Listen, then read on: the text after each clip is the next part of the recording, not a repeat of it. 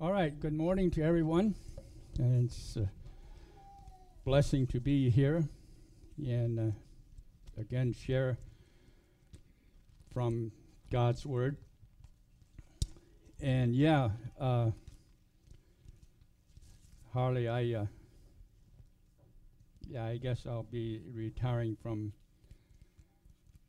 being as active as I have been here. And I've always said that, and this is because I know that this has happened, not to you, but to some others already, where I've said I want to quit before the people ask me to quit. And so I've known that to happen, where the older people just kept right on preaching, and the congregation would have loved for them just to quit because they couldn't preach anymore, and every time it was their turn to preach, they had visitors, and it was just, it was just a bad thing going on, so. All right, I'd like to, again, maybe we'll just let you sit, or if you'd like to stand, and we'll repeat the Lord's Prayer.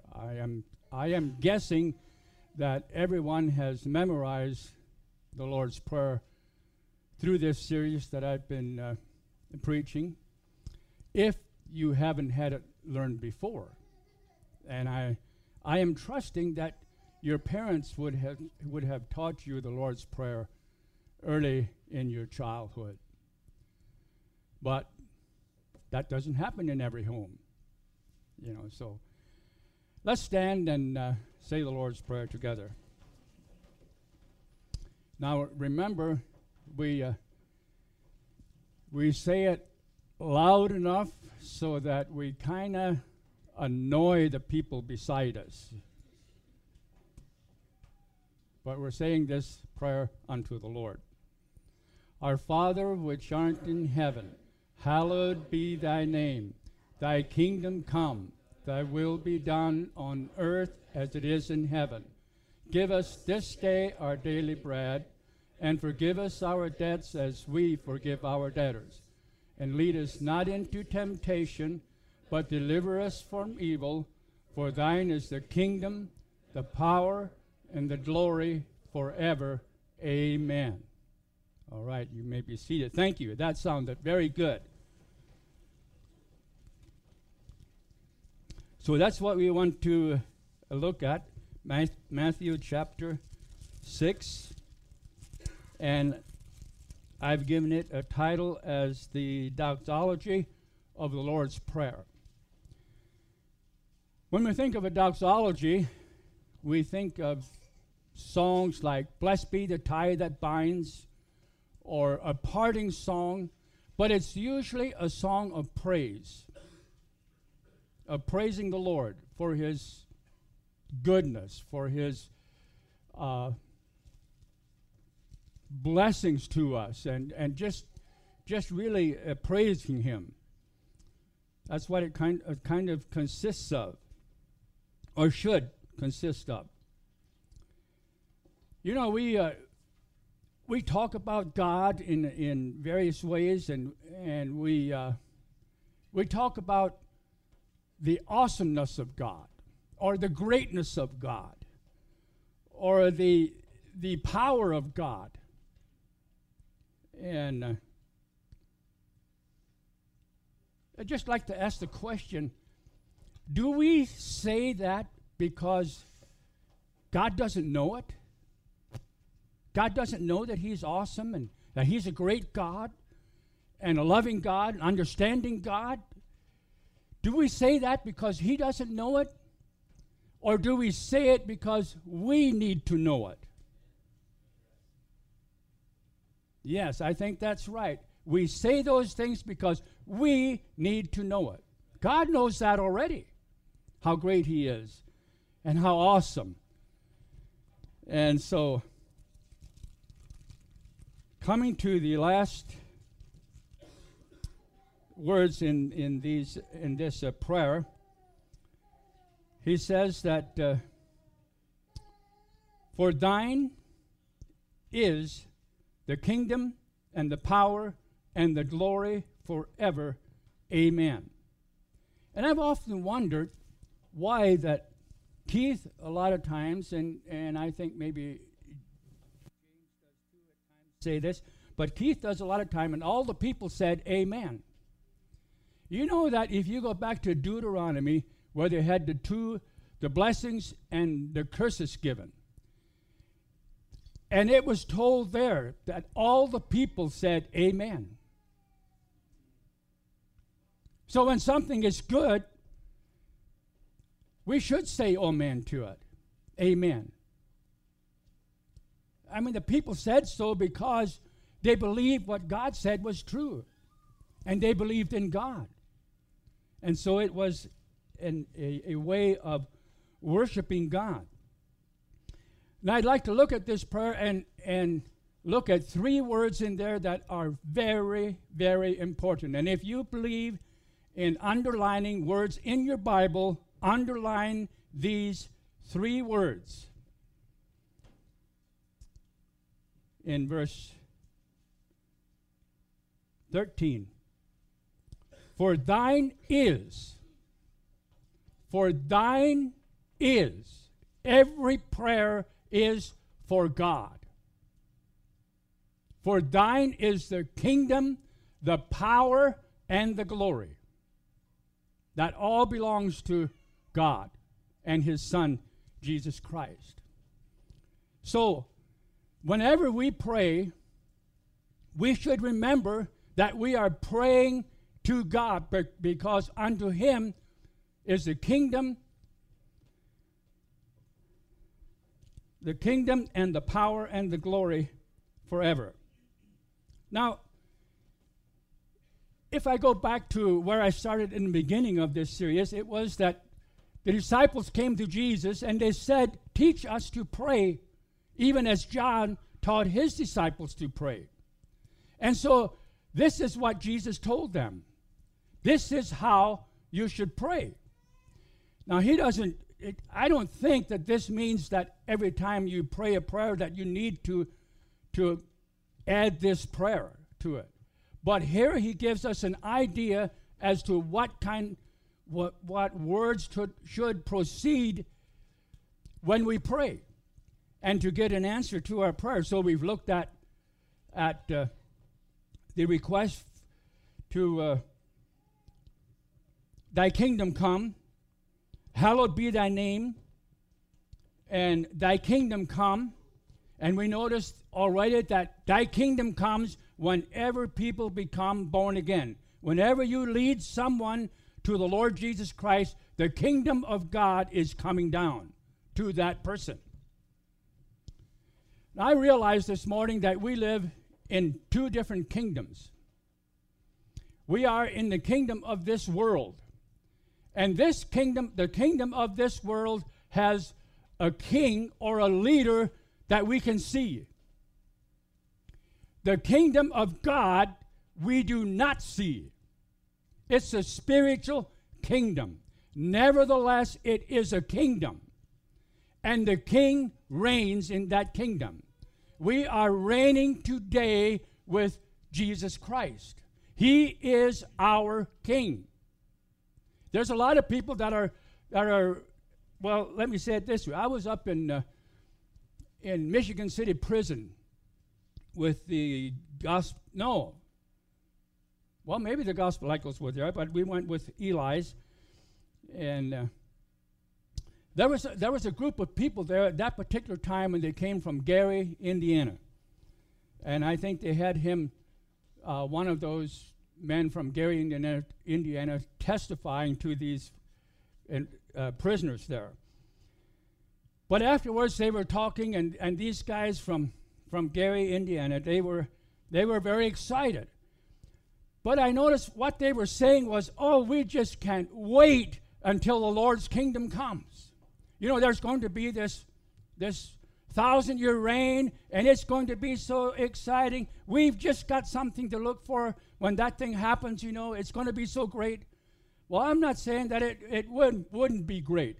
But if you've missed the kingdom of God here, You're not going to be in that if there is such a thing. I'd like to tell you that. That's real. The kingdom of God here on this earth is Jesus Christ is the King. And we need to remember that. Jesus is King, and God wants the glory, and we do not. We are not King. We are not getting the glory. Whenever we pray, the glory belongs to God. And whenever we pray and we steal the glory, guess what happens? God doesn't answer. If we don't give God the glory, God doesn't answer our prayers. I'll get to that later. I have a few things here to share.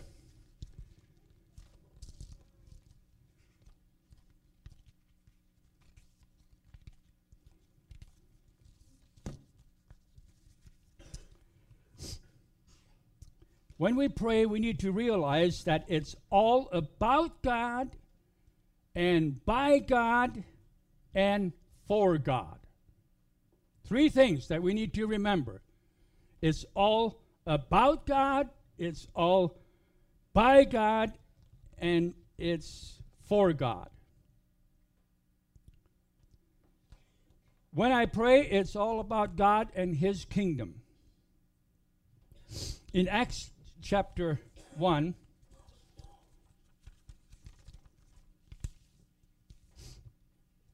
and I like to use the King James Version. Brother Clarence Bontrager taught me that the King James Version is the best translation. You might not see it that way, and you may have others. But one thing that he told me as to whether you can test the translation that you have, look at the words that speak about the blood of Jesus Christ. Some translations leave that out. If it leaves it out, if your translation doesn't mention the blood of Jesus Christ, get rid of that Bible. Don't use it.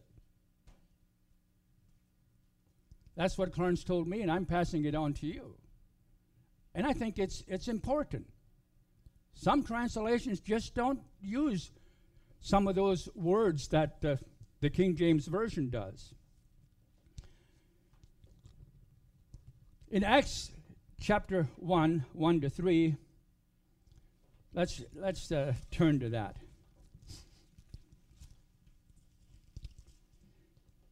The former treatise have I made, O Theophilus, of all that Jesus began to do and teach until the day in which he was taken up, after that he through the Holy Ghost had given commandments unto the apostles whom he had chosen, to whom also he showed himself alive after his passion by many infallible proofs, being seen of them 40 days, and speaking of things pertaining to the kingdom of God.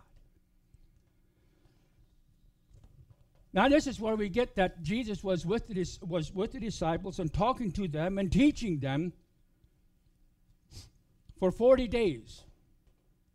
And you'd think if you're talking with someone and trying to persuade someone for 40 days and they don't get it, there's something wrong.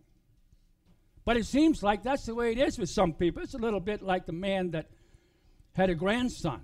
And they were trying to teach this grandson how to conduct himself. He was a 6-year-old grandson, how to conduct himself in a Christian manner and things like that. And so the grandpa would say, he'd tell him, now, Jackson, you need to get this. Are you getting this, you know? You need to learn what to do at given times, you know. And he said, yes, Grandpa.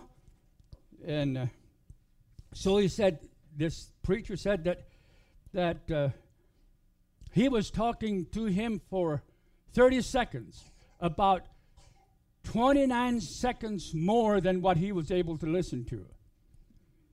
And then he said, right after he was finished saying, now, Jackson, do you get this? Jackson would say, Grandpa, for my birthday, are you going to get me a real bow and arrow that I can actually kill something with it? He really got what this man was talking about. And that's the way we are sometimes. We just don't get it. Jesus talked to his disciples for 40 days. 40 days he was with them. And they said, Jesus, are you going to, at this particular time, come and take and set up the kingdom and take Israel away, and you're going to set up your kingdom here? Are you going to do that? Jesus would have said, I was with you 40 days and you still don't get it. 40 days and you think I'm going to set up a kingdom here. He said, my kingdom is not of this world. The kingdom of God is within you. You can't see the kingdom of God. It's with the exception of people that demonstrate it. The people that live by the power of God. They show people what the kingdom of God is like. The kingdom of this world has a king that they follow and do the things that their leader wants them to do. We have an invisible king. We don't see the king. The people see the kingdom of God by the way that you and I conduct our life. The way that we demonstrate the life of Jesus Christ. So when Jesus comes along and he says, this is the way that you should pray, and then he says, for thine is the kingdom and the power. When he said for thine, he's saying, I want you never to forget that to God is the glory, the power, and the kingdom. Went backwards there. But it all belongs to God. Now sometimes we think that we should have some of the glory. And it's relatively easy for us to do that. I've gotten to the place where I think it would be good if we would do like some of the other churches do. When the pastor is finished with his sermon, he'll go outside and shake hands with the people. There were some people in the church here that were just a little bit stubborn about that. They didn't know. Clarence was one of them that he didn't really think that that was the best thing to do. And I think maybe James is a little bit, not for sure whether that's the right thing to do. I don't know how Keith feels about it or Laverne. But it is easy. It says, for the glory is God's. It is easy for a speaker, a preacher, or whoever it is to take glory away from God. When people come along and they praise you for what you've done, oh, that was a tremendous message. I really got blessed. Someone said that to Charles Spurgeon after he had preached a message. And this lady came up and said, that was the best message I ever heard. And Charles Spurgeon said, the devil told me that 5 minutes ago. That was a good message. And he refused to take the glory. If you go back to the early church, the disciples, after they were anointed, when the Holy Spirit came down and the house shook where they were. When they prayed, the house shook. And the Holy Ghost came down upon these men, and these men went out. And you know what? They refused to take glory to themselves. They actually refused to take glory. They gave it to God. It's God working in the hearts and lives of people. And so it's no wonder that in this prayer it says, for thine. Don't forget, for thine is the kingdom, the power, and the glory. It all belongs to God.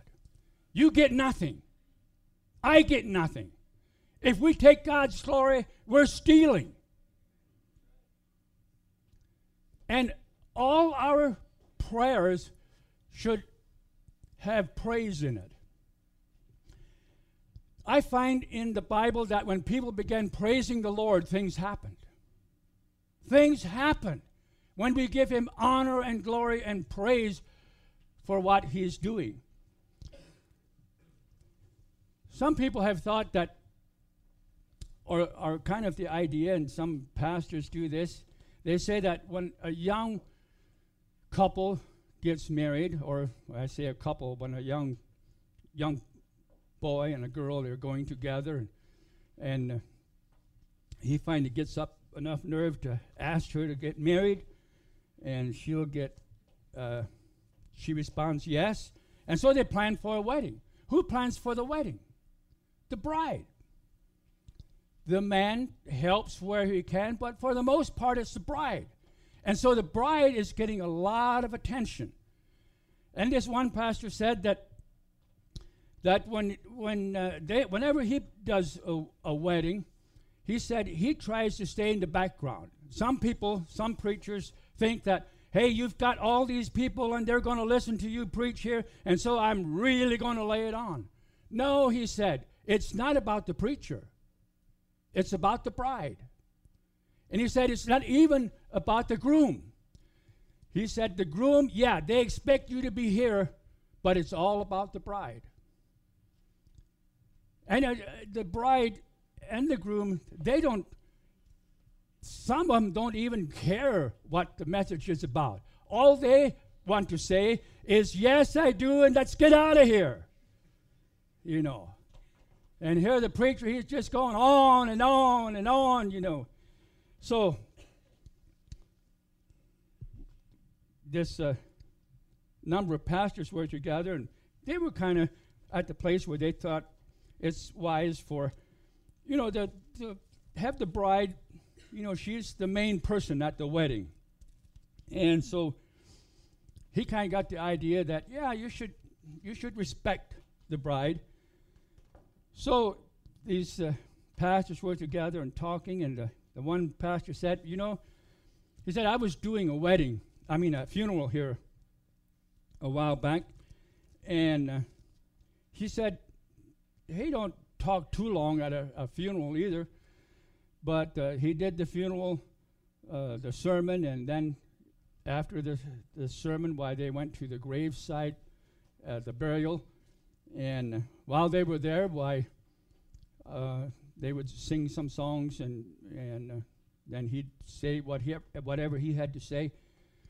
And then just before he started talking, this lady of the deceased, the woman of the deceased, came up to him and said, say, Pastor, my husband really liked this certain hymn, you know, that, and I wonder if you would just sing it for us and lead it. And the pastor, he could sing most any song that people wanted. He could lead. He was very good at leading songs. And so he said, well, sure, what is it? And she said, oh, my husband really liked Jingle Bells. And he thought, Jingle Bells? Well, that's not a hymn. But he thought because he wants to honor the bride and the woman and everything, why he'd do it. And so after he was finished speaking, he said there's one request that the sister made, and we'd like to sing that song, and it's Jingle Bells.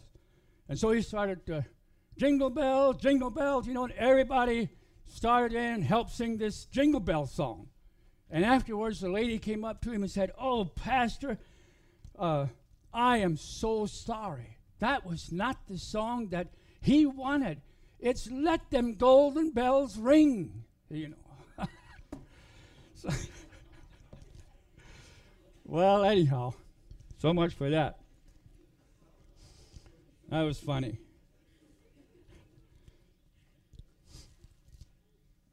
So we're still at this thing of looking at this prayer. The pattern of praying begins in worship, continued of this Lord's Prayer, continued in intercession, and concludes in praise. Praise is an essential element in all real praying. Give us this day our daily bread. We magnify the goodness of God. When we pray for forgiveness, we exalt God's mercy. We ask for guidance. Lead us not into temptation. We honor his wisdom and his power. When we pray for deliverance from all evil, we exalt his strength. Now let's remember that all For thine is the kingdom and the power and the power. That's why we pray to God, because his is the power. We do not have power in ourselves. In fact, we are pretty weak when it comes to having power spiritually. And sometimes we should actually be ashamed of ourselves, that we don't allow God or Jesus Christ to exercise more power. And like I said, I think the power is starting to manifest itself when we praise. We should give this prayer in praise.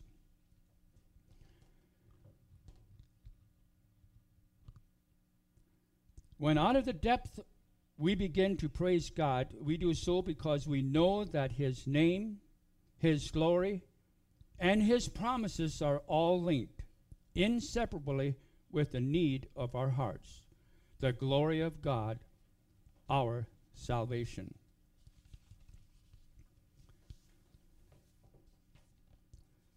The character of God is concerned about our holiness and happiness. The promise of God is linked with the supply. Now get this.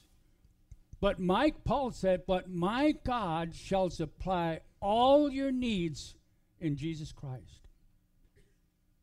Now, how many are not in there? Can you count them? How much does all mean? Paul said that. And Paul had a lot of needs.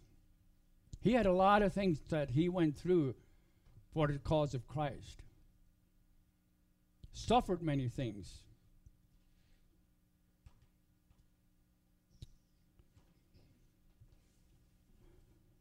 Going back to Luke chapter 11, where we have Jesus coming to the house of Mary and Martha and Lazarus. Lazarus had died. And when they came out to the grave there where he was buried, Jesus lifted up his eyes towards heaven. And I wondered when I read that, why do we always close our eyes or look down when we pray? Why don't we look up? We don't have to close our eyes, but it helps at times to keep our eyes from wandering. It helps, but maybe we should just look up and pray. And what did Jesus say when he prayed there at Lazarus' a tomb? He said, Father, I thank thee that thou hearest me. So his prayer was right in the beginning with thanksgiving. I thank thee that thou hast heard me, and I know that thou hearest me all the time. Wow. Isn't that a tremendous thing to know that when we pray, God hears us every time? Sometimes we go away and we think God just hasn't heard my prayer. I don't know why, but it seems like God is so far away. He just doesn't hear me when I pray. Well, maybe we should check some things out. Maybe we are trying to steal some glory for ourselves. Maybe we think that what we do and say is all about us. Prayer is not about us. It's about God. And he says that for thine is it. So we need to remember that. For thine is the kingdom, the power, and the glory. Do we want glory?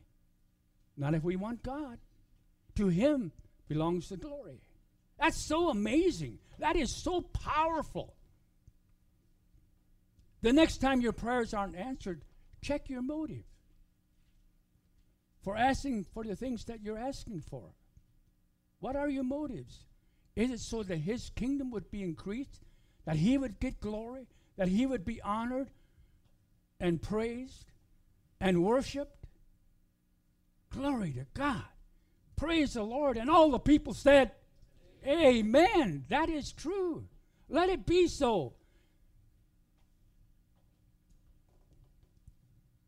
It's just praise is an essential element in our praying.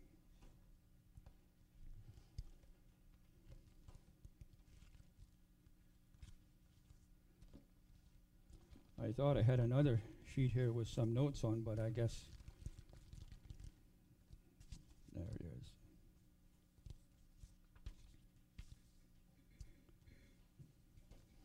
When I pray, it's all for the glory of God. If anyone ministers, let him do it as with the ability which God supplies, that in all things God may be glorified through Jesus Christ, to whom belongs the glory and the dominion forever and ever.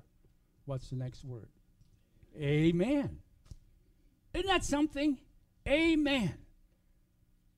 So, when we clap our hands and when we say amen, we're doing it for His glory. Well, praise the Lord. Amen. I'm going to stop, but let's just lift our hands and say, praise the Lord. Give God a praise.